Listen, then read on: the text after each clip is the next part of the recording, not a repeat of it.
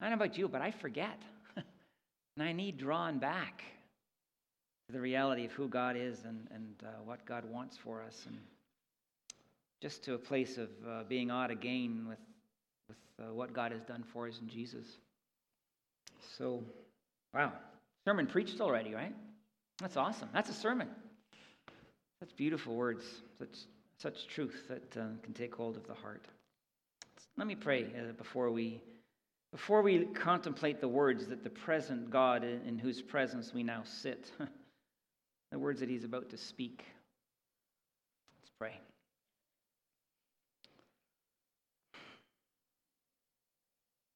Lord God, you are here and you are holy.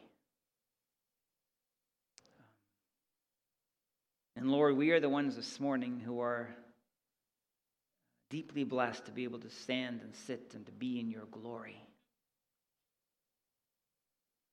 So Lord, reveal your glory to us.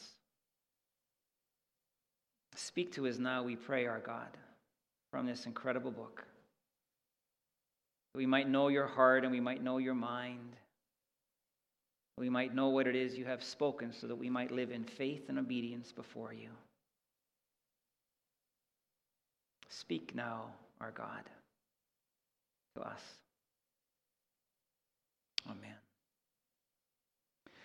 We're going to spend yet another Sunday defining marriage. And Mother's Day a couple of weeks ago, we talked about the precious gift of Eve and how she was to be cherished and loved. And, it goes both ways, quite frankly. We're husbands and wives, gifts to one another from God. Last week, we talked about the constituent elements of a marriage. And we talked about that little phrase that seemed to sum it up so beautifully, the same but different. Made from the same substance of Eve from the rib of Adam. Unlike Adam and the animals being made from the soil, the earth. Yet different, same but different, and how that pattern is existent all the way through Genesis 1 and finds its apex at Adam and Eve, man and woman being brought together in this complementary fashion, different yet the same, bringing strengths and perspectives that are distinct and unique to each person and to each gender, but creating a greater whole. It's a beautiful thing that God has defined. We're going to look today at the reality of marriage in terms of how it's formed, how you create this thing, how God creates this thing. The thing that amazes me about this text is that marriage is described to as initially in Scripture as part of the creative act of God. And I have this deep conviction that as we read this and as we learn it and as we then experience and live it, God continues to create something. The creative hand of God in our lives as marriages are formed. But the reality is, as I'm speaking in this series, I know that a lot of things that are being said from Scripture are dramatically countercultural. You get that? They're dramatically different from what the culture says. And the question that is posed to us as we look into Scripture and we discover these things is, will we allow the Bible to form our lives? Will we allow the Bible to be what it says it is, the revealed Word of God, the mind and the heart of God being spoken into the lives of His people? Will we allow Scripture to be our authority through which we hear from God and then obey Him? It's a profound question, because as we do this in this world of ours, we are becoming dramatically distinct. I used to say, as the world drifts away from a knowledge of God and of His Word and of His heart and of His mind, we're going to stand out as being incredibly different. I can't say that anymore, because the world has drifted away from a knowledge of God and from a knowledge of His Word. And when we take this book seriously, when we allow it to be our authority through which God exercises His authority in our lives, we have become incredibly unique and distinct. It's happened. It's not like it's coming anymore. And the things that this book says about marriage, and today included, are just going to put us, if you would, at odds with the world. But I want to tell you that we here at IPC, in answer to this question of whether we'll let the Word of God form our lives, the answer is solidly yes, we will. We will accept it as our authority. We will receive it as the Word of God through which we hear and then obey God. It's who we are, and that's what we will continue to be. Essentially, there are 3 steps that I want to bring to you in the process of marriage formation. And it's a sequence that I would suggest to you creates biblical marriage. I'm going to read to you Genesis 2, verse 24. In the first half of my talk today, we're just going to leave this on the screen because that's all I'm going to talk about. This verse, by the way, is the seminal verse in all of Scripture regarding marriage. It's where we get our foundational understanding of biblical marriage.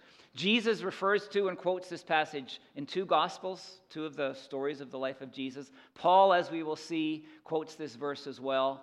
Throughout the Scripture, this understanding of marriage is held onto and promoted. It is taught to be God's will. So we're starting at the most critical focal point in the Bible about what marriage actually is. And let me just read this verse, and you'll see that 3 steps easily emerge from the text. Verse 24, this explains why a man leaves his father and mother and is joined to his wife, and the 2 are united into one. So there's the leaving of father and mother, there is the joining to wife, and then there is the reality of 2 becoming one, or one flesh, as many other translations suggest. Speaking of sexual union. So let me dig into this. The first step in the process is that a man shall leave his father or mother. Now you read the text, and in our culture, we would look at that, and we would immediately assume that what's being described is a physical departure from the home of. A lot of people, if they're going to get married, and if they're still living with mom and dad at the time, would literally move out of mom and dad's house and into another home where after they get married and they move in there, and then there's this experience of marriage. I can categorically tell you that is not what the text is suggesting. Because in this culture, the culture in which this text was written, and for hundreds and thousands of years the husband didn't actually leave the home of the mom and dad. In this culture, the bride came to the home of mom and dad to live with her new husband. And a lot of women in the church today are probably going, oh, I am so glad that has changed. Please no. You're not going to say that, are you, Chris? No, I'm not going to. That's a cultural reality that isn't universal. The principles are in this that are universal, of course. But what is being described in the text, if it's not physical, I want to say it's a leaving at the level of the heart. It is something that happens inside the son, if you would, and the man, and I would suggest also the woman as we look at this dynamic reality.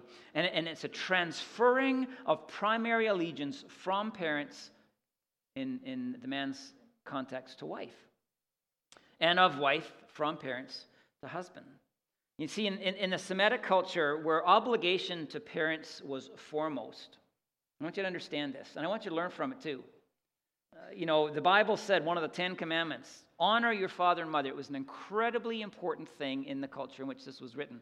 By the way, it ought to be an incredibly important thing in our church culture, in our experience of faith, because we hold on to the Old Testament as the Word of God to us still. And of course, Jesus reinforced that, as he often reinforces what's in the Old Testament.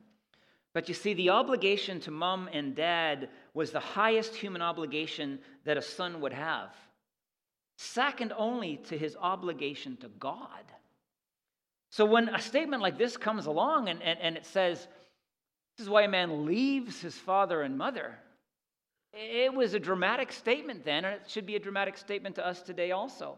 There's a biblical scholar I'm going to quote a couple of times, a Hebrew scholar who knows Hebrew like the back of his hand, I might say, who looks at that text and says probably a better translation in our culture for this verse would be, this explains why a man forsakes his father and mother.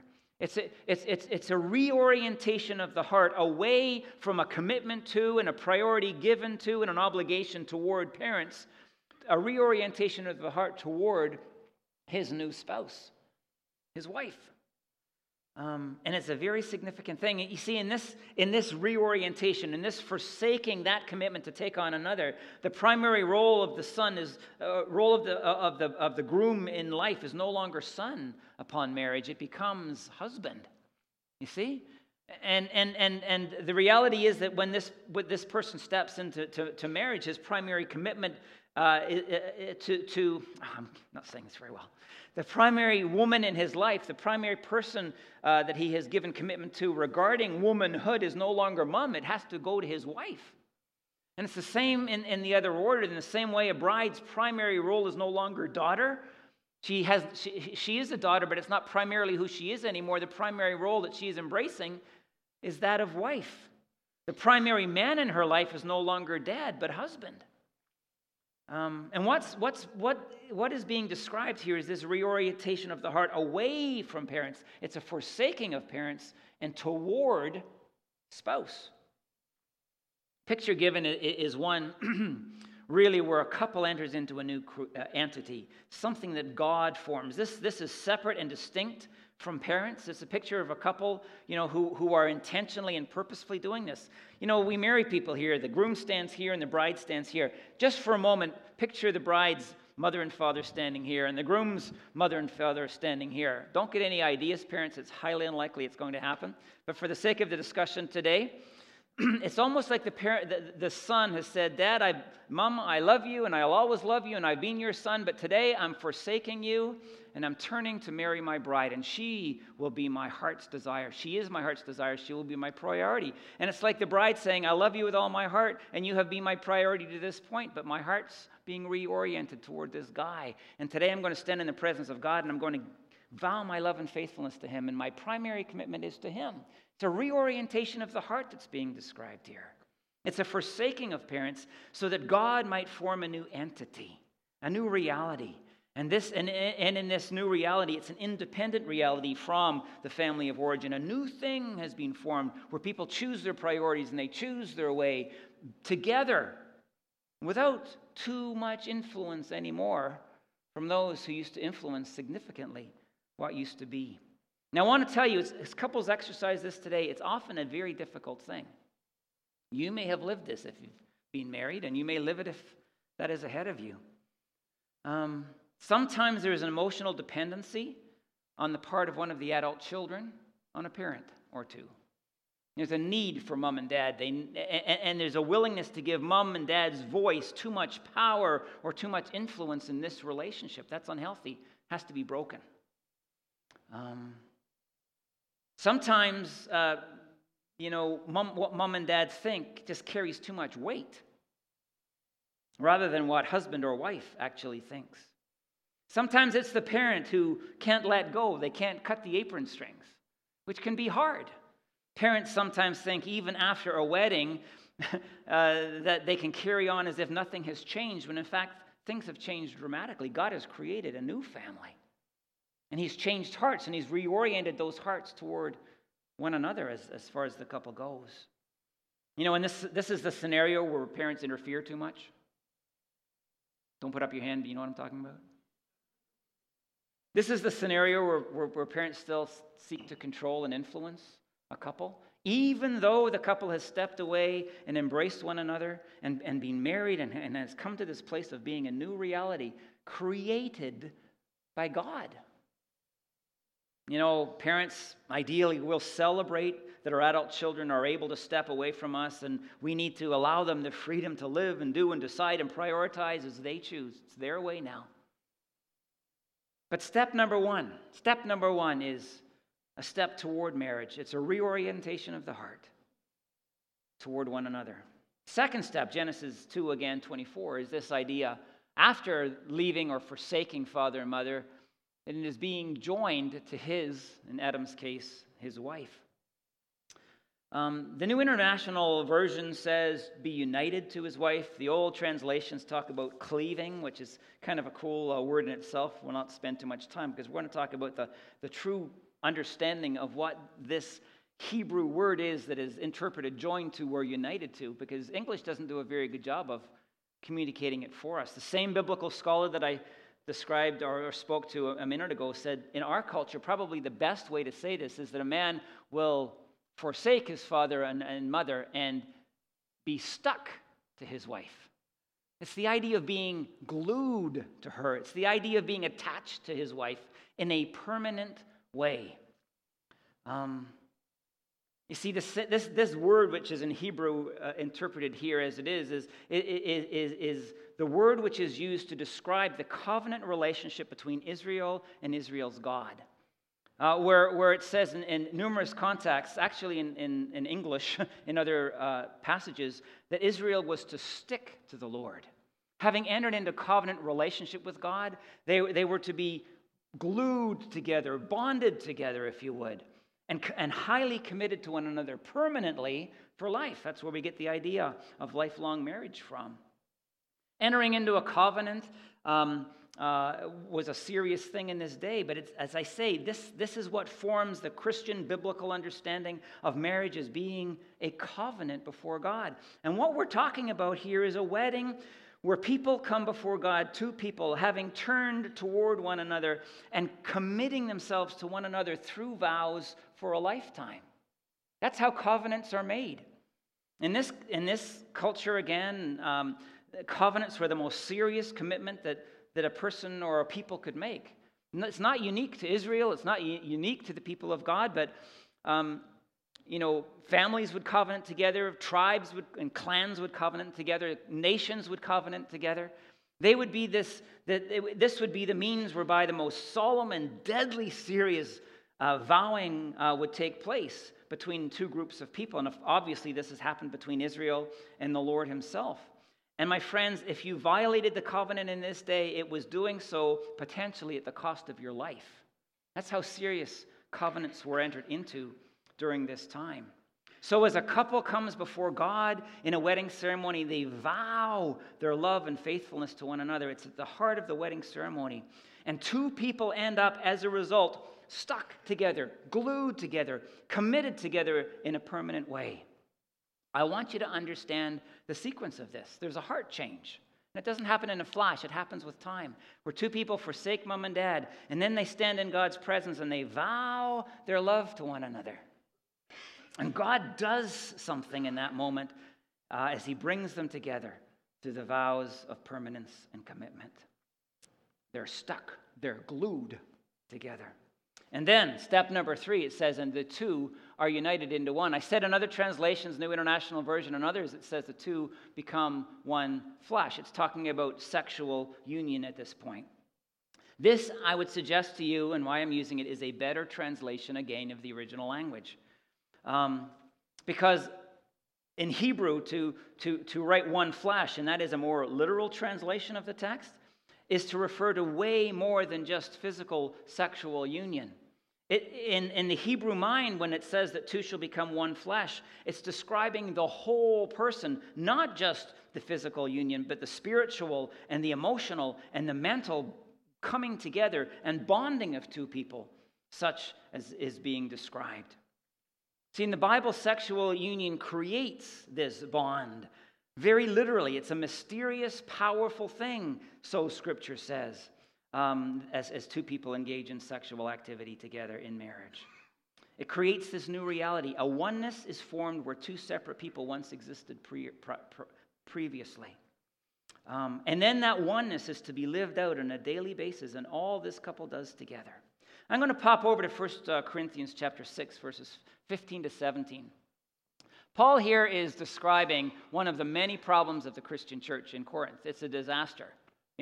Any pastor who has ever any struggle in his church ought to read 1 Corinthians, because all of a sudden you think, man, my church is fantastic. These people had problems.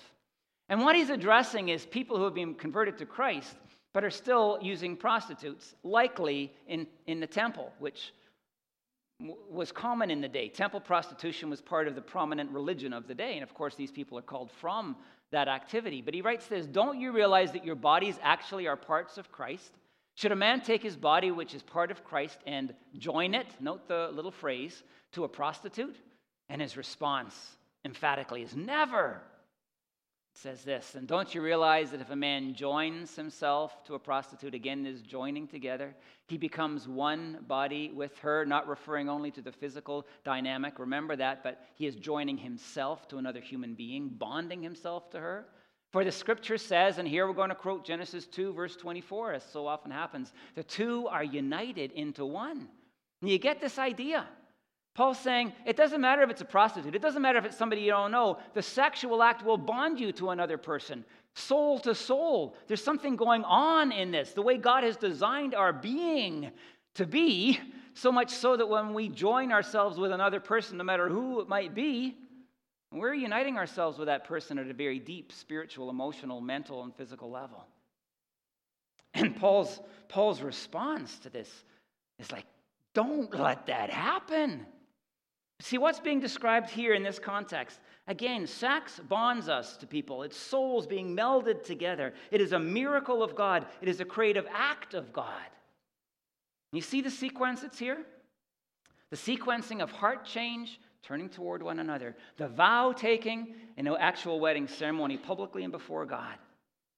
And then the idea of the consummation of the marriage, the physical union which produces a union of spirit, of mind, of heart, of being. You know, I want to take you to another New Testament passage, which I just think this is incredibly cool. You may not, but that's too bad. I mean, I think it's cool, and I hope I can convince you of it. But this is a passage that I want to read to you that is often read at funerals. And it's John chapter 14, verses 1 to 3. Jesus is about to die. His disciples know it, and they're already grieving. They're saying, how can we carry on without him? He's our leader. He knows what we don't know. He has the power of God. We don't, and so forth. And so many things must have been going through their minds. And Jesus said, I'm going to prepare a place for you. If I come, and if I prepare a place for you, I'll come back, and I'll take you to be with me. Of course, it's speaking of his return. And it's a tremendous text to read at a funeral, and we are reminded of Jesus taking people to be with him in heaven. But let me read John 14 to you twice. First of all now, and then after what I explained to you a little bit more. Do not let your hearts be troubled, Jesus said. Trust in God, trust also in me. There is more than enough room in my Father's home. If this were not so, I would have told you that I'm going to prepare a place for you. When everything is ready, I will come and get you so that you will always be with me where I am. Great text, right? Now listen to this.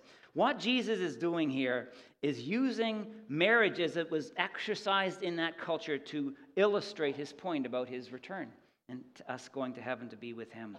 And here's the practice that he is referring to. In the Jewish culture of Jesus' day, a couple would marry. They would have a ceremony not unlike what we do, a kind of significant moment with clergy and in the presence of God and vow taking, of course. And after that practice, rather than the couple going home to their new home together, the bride would go home to her parents' home, and the groom would go home to his parents' home. And that's the way it would be. While that time passed for a short time, the groom would get busy, and he would start to build an attachment to his parents' home, usually, or very close to his parents' home, but usually an attachment which would become the new marital home, the home which he and his bride at some point would live in.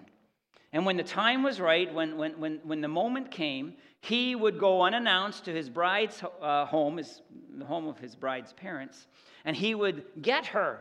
And through great processional with family and friends and noise and music, they would make their way from the bride's parents' home to this new abode which the groom had built for his wife. And it was there and then that the marriage was consummated. It wouldn't happen before that. By the way, think of Mary and Joseph, who were betrothed but had not had sexual union yet. See the picture? He hadn't gone to get her yet to bring him to the new home he had built for her. Here's the very cool thing, I think. Be prepared to be amazed. Guess who would decide when the groom should go and get his bride?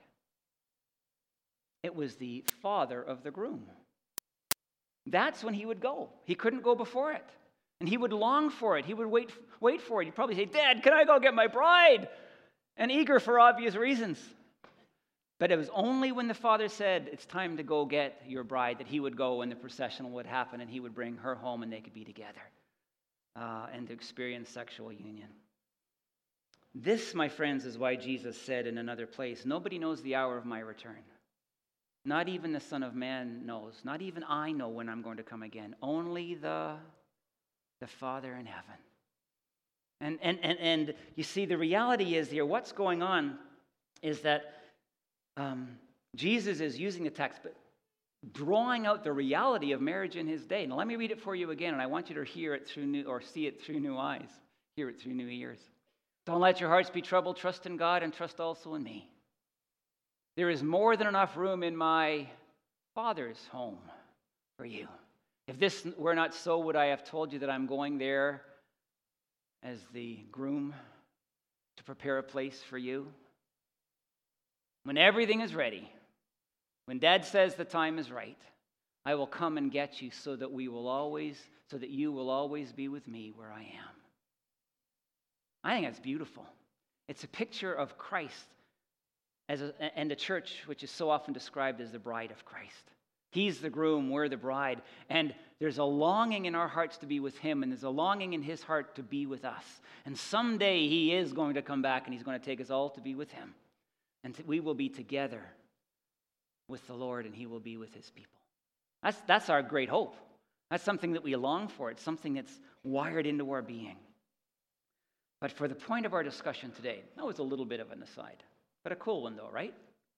Yeah, thank you. I'll get you the $20 later, Brenda. But for the purpose of our discussion today, bride and groom longing for sexual union, but waiting until the right time.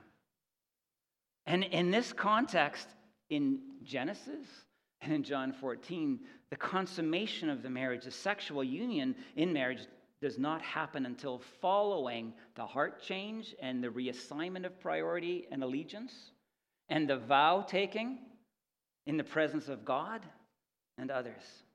Sex follows wedding. My friends, it's still the case today for we who are biblical Christians.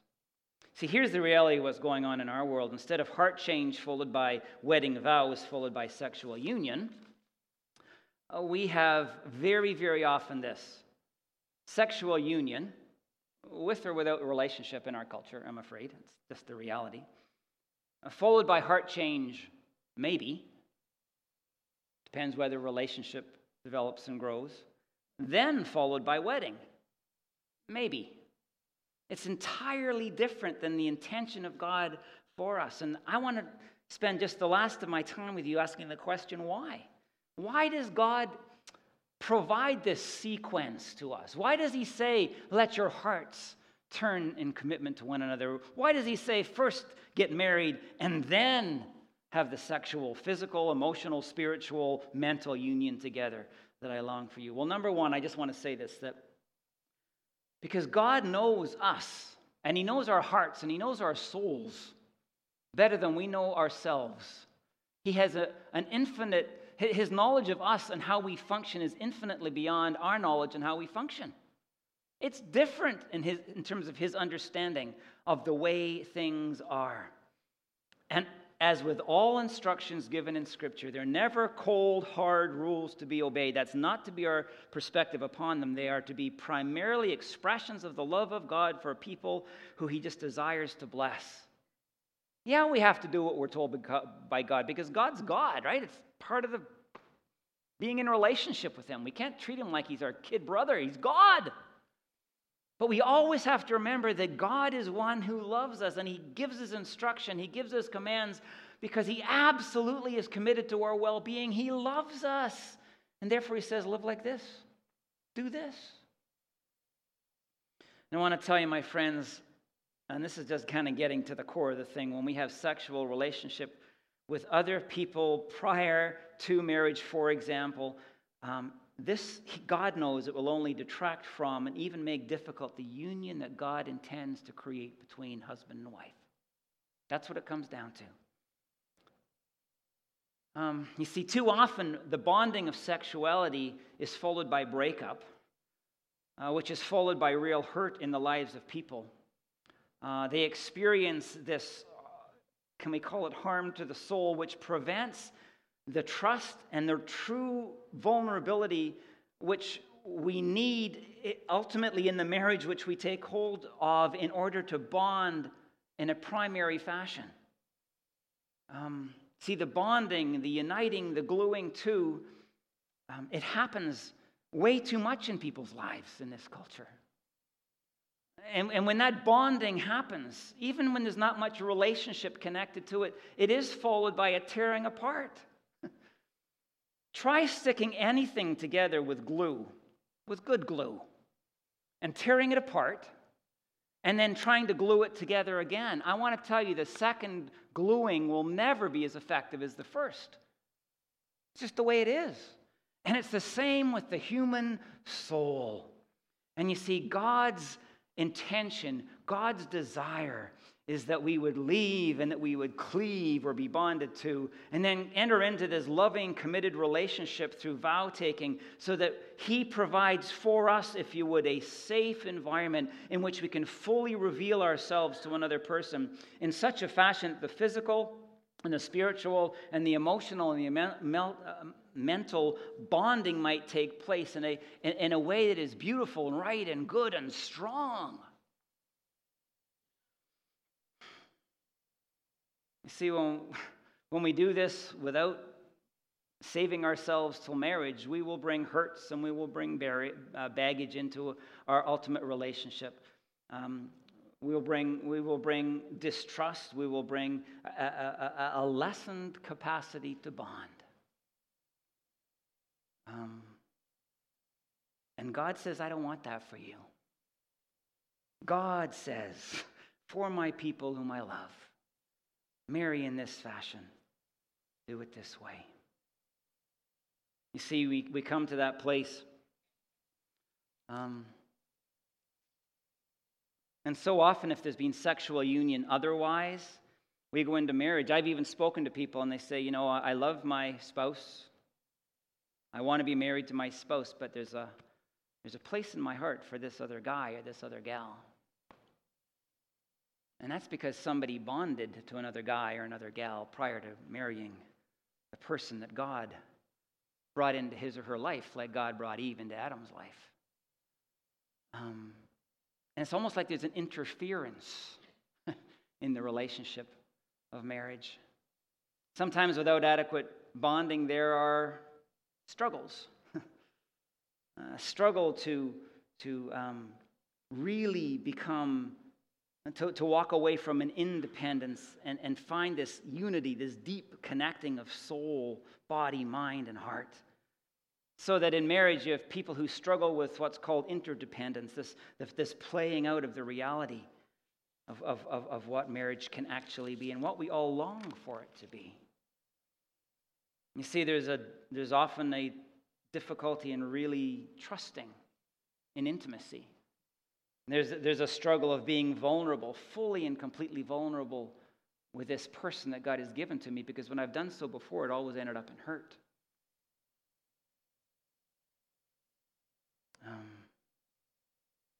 My friends, God knows you better than you know you. And He knows me better than I know me. And He knows how our souls function. And He comes along as a father who is absolutely committed to the well-being of His children. And He says, first, heart reorientation in terms of commitment. Vows publicly taken before me and before family and friends, publicly. And by the way, there's a huge difference between saying, well, I'm as committed to my boyfriend as I am to as anybody who's actually married. I want to tell you there's a huge difference between somebody who is willing to stand before God and the public and make a vow of love and faithfulness than someone who hasn't. That's just a reality. I've talked to people who said, I didn't think there was a difference until I got married. And then they realized that the difference is real. God wants you, He wants us, He wants His people to come into this relationship in such a fashion that they are able to trust, that they are able to be vulnerable, that they are able to be intimate, that they are able to bond in such a fashion that they have this reality created by the living God who designed us and our bodies and our souls to live together in beautiful intimacy and unity. And as a result, He says, no sex before marriage, no sex outside of marriage. My friends, you listen to me talk and you go, this is different. This is radical stuff in our culture. And I go, yeah. 100 years ago, 50 years ago, it wasn't. Today it is. But we're called to be a different people. You know that. So what do you do? What do you do? Young people who are here today, can I just say one thing? Well, not really, but start with this. Trust God. Literally trust God in this. If you want God's best for you in marriage, do what He says and wait. and use these years to learn to grow in Christ and to be transformed by His Spirit. I know these years, especially when you fall in love, there's this powerful desire for intimacy. God gave it to us. It's good. But in these years or months prior to an actual wedding, can I suggest that you give yourself to learn some incredibly important things like self-control, like self-denial? This world does not believe in such things. The Bible does. And I want to tell you, if you go into marriage having learned self-control and having practiced self-denial so much so that you practice it in your life, you will be a far better husband and you will be a far better wife. Anybody who's married will tell you that. Because good marriages need self-control and they need self-denial. Good parenting, same thing. And can I suggest to you that in these years you learn how to rely on the Holy Spirit of God to enable you. Let the Holy Spirit teach you what it means to live a godly, pure life before the Lord. God will empower you to do what seems incredibly hard and maybe even impossible. God can do that. I want to read 2 Timothy 2:22. I could preach a whole sermon on this and maybe will someday. But it says this: run from anything that stimulates youthful lusts. Remember Joseph when he was sold? This is the Old Testament Joseph from Genesis. He was sold into slavery and he was bought by a man named Potiphar, and Potiphar's wife tried to seduce him, grabbed his cloak. What did he do when someone's trying to seduce him? The temptation was there. He literally ran out of the house, the Bible says. As Christian young people, or I guess as we grow up also, the Bible says run away from temptation. Run from it. Don't put yourself in a position where you could easily fall into temptation. Just don't do it. Form your lives around these principles as I briefly give them to you. And it says, instead, pursue righteous living, faithfulness, love, and peace. Pursue them. Run after those things. Let Christ form you in these ways as you wait for the person of God's calling in your life or for the marriage day, which is to come. My friends, I want to tell you, what we seek, we will kind of get to in the end. Run after the thing, run away from temptation and sin, and form your life to that end, and run toward the things which are going to bring good results into your experience. By the way, if you're really trying to live a holy life before God, I would suggest watching a lot of sexually explicit material in movies, on television, or reading about it in books is a really bad idea. Duh. But in this culture, that doesn't seem to register in anybody's head anymore. To live a holy life with God is just not external. It's in the mind and it's in the heart. Jesus made that clear. So just stay away from that stuff. And by the way, I don't think it ends when you get married. I think it's for all of us to grapple with. And then the latter point, enjoy the companionship of those who call on the Lord with pure hearts. What does that say? If you really want to honor God, as Paul said previously, with your bodies, hang out with people, literally, numerous people, rather than being together all the time on your own, who are committed to the same things that you are in terms of sexuality and other areas. Enjoy the companionship of those who call on the Lord with pure hearts. Let them encourage you, and you encourage them, and be open and honest about this struggle, because it is a real struggle. It's hard to honor God in these ways. Let that verse form your lives, young people, and experience in the end what God wants for you by doing everything in your power to make it a reality and to avoid the harm that can be done to your soul through sexuality. What about those people, just briefly, who have already, shall we say, done things differently? Well, all I can say, and it's short and it's clear, but it's probably the most important thing I can say, is number one, seek forgiveness for what you have done, and then repent of it. Repent means having asked God to forgive me for doing the thing that I have done, which is wrong in His sight. I need to change my mind about it, and I need to turn away from it and walk away from it. Don't do it anymore. That's the call of God in the lives of His people who have done things other than He would have desired. And allow the truth of God and His power to heal and restore what has been lost. You see, my friends, sin, whether well-intentioned or otherwise, always has destructive consequences in our lives. I think if you think about it, you'll admit that to be true. This is biblical principle I'm describing to you. It always hurts us. That's why God tells us not to do it, because he loves us so much. So we confess and we repent and we go away.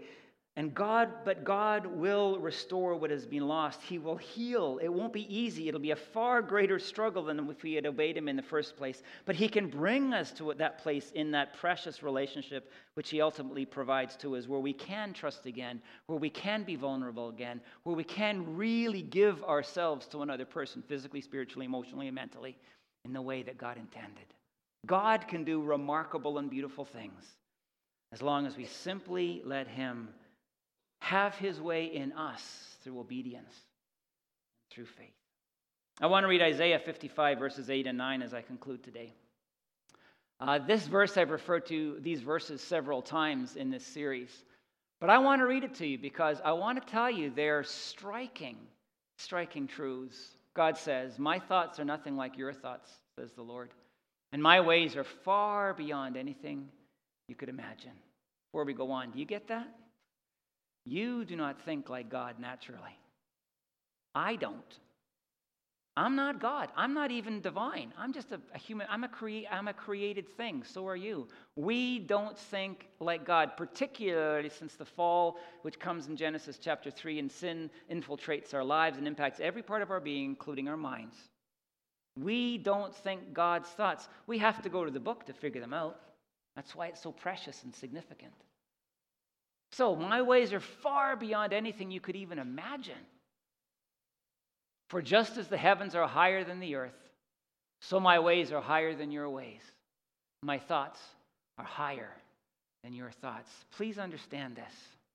What seems right to a man, the Bible says, ends in what? Destruction, death. So often. But life is found in Christ and in the truth, the Word of God. I'm going to read one more verse. I actually skipped it. I missed it earlier. I'm going to read to you now. 1 Corinthians 6, 18 to 20. This is the verse just after Paul's instruction to the Corinthian people about not engaging in prostitution because of the bonding that we create with a prostitute. Run from sexual sin. No other sin so clearly affects the body as this one does, for sexual immorality is a sin against your own body. Don't you realize that your body is the temple of the Holy Spirit who lives in you and was given to you by God? You do not belong to yourself, for God bought you with a high price. And here it is. So you must honor God with your body. My friends, this is countercultural. It is radical. It'll seem inane to many people.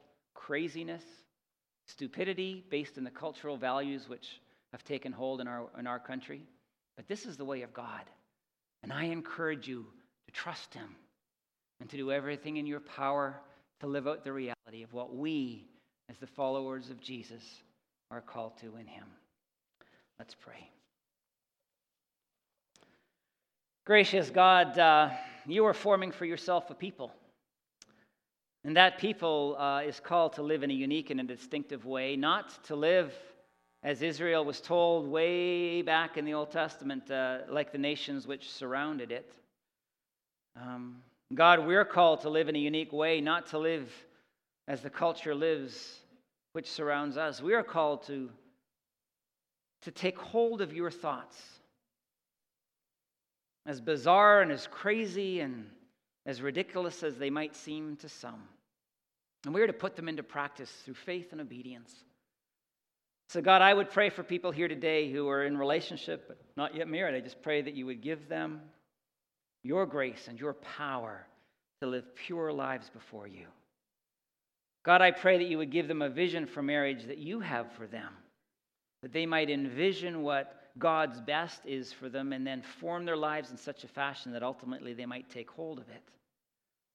God, we think of Adam being presented with Eve and you creating something. God, you have someone for most of us. And you just say, in the meantime, just hold on. Trust me, do things my way, and I will bless you. So I pray for those people, God, who are waiting and maybe even have a struggle in the wait, but I pray that you'll empower them and that you'll enable them. You give them the strength that they need to trust you and to obey you. God, I pray too for those folks who may have lived differently in the past, and they need you now to come and bring healing and restoration, to restore what has been lost, so that they too might have a marriage that takes hold of what you desire for them. And Lord, as trust is rebuilt and a capacity to be vulnerable and to reveal self and give self, Lord, while that might not be an easy journey, I pray that you'll bring significant healing to them, healing to their souls, so that they might know your blessing too. Father, we thank you for your word, this book that is alive, powerful, and true. Help us to be a people of faith who take it and embrace it, and who believe it, and then who live it out. That we might know your best for us, that we might find joy and life in and through our relationship with Christ. God, these things we pray in Jesus' name. Amen.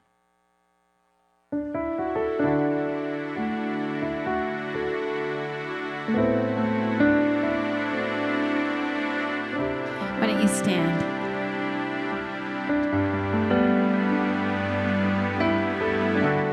Worthy is the Lamb who was slain. Holy, holy is He. Sing a new song to Him who sits on heaven's mercy seat. Worthy is the Lamb who was slain. Holy, holy is He. Sing a new song to Him who sits on heaven's mercy seat. Holy, holy, holy is the Lord God Almighty, who was and is to come. With all creation I sing praise to the King of Kings. You are my everything, and I will adore you.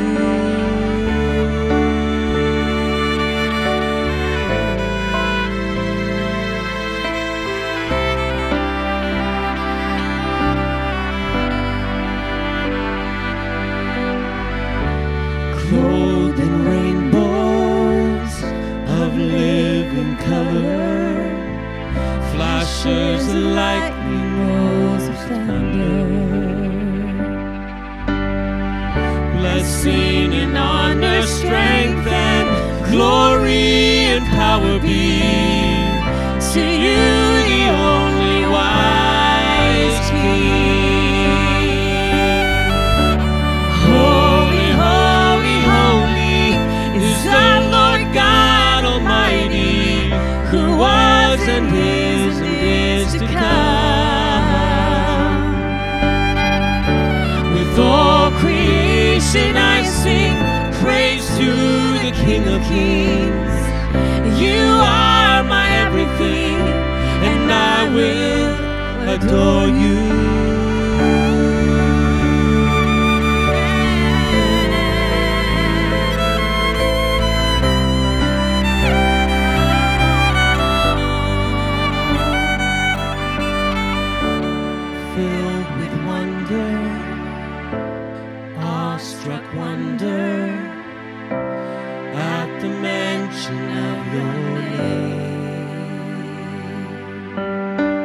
Jesus, your name is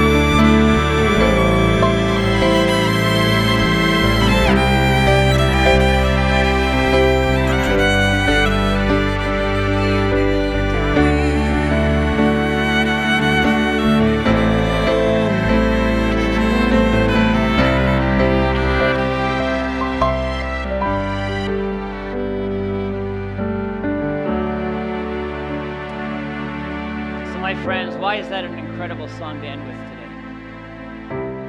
It's because that song allows us to elevate Christ to a place where he is enthroned before us. It describes Jesus as the King of Kings and the Lord of Lords, before whom we bow in humble faith and obedience. He is God, and in his presence we are his people. Incredible privilege. We are a people who is called to obedience before our Lord. So I say to you, go from this place to obey him. Obey the one who loves you as much as he does. Go from this place trusting in what he has spoken, that you might find life and joy and goodness and grace in Jesus. God bless you.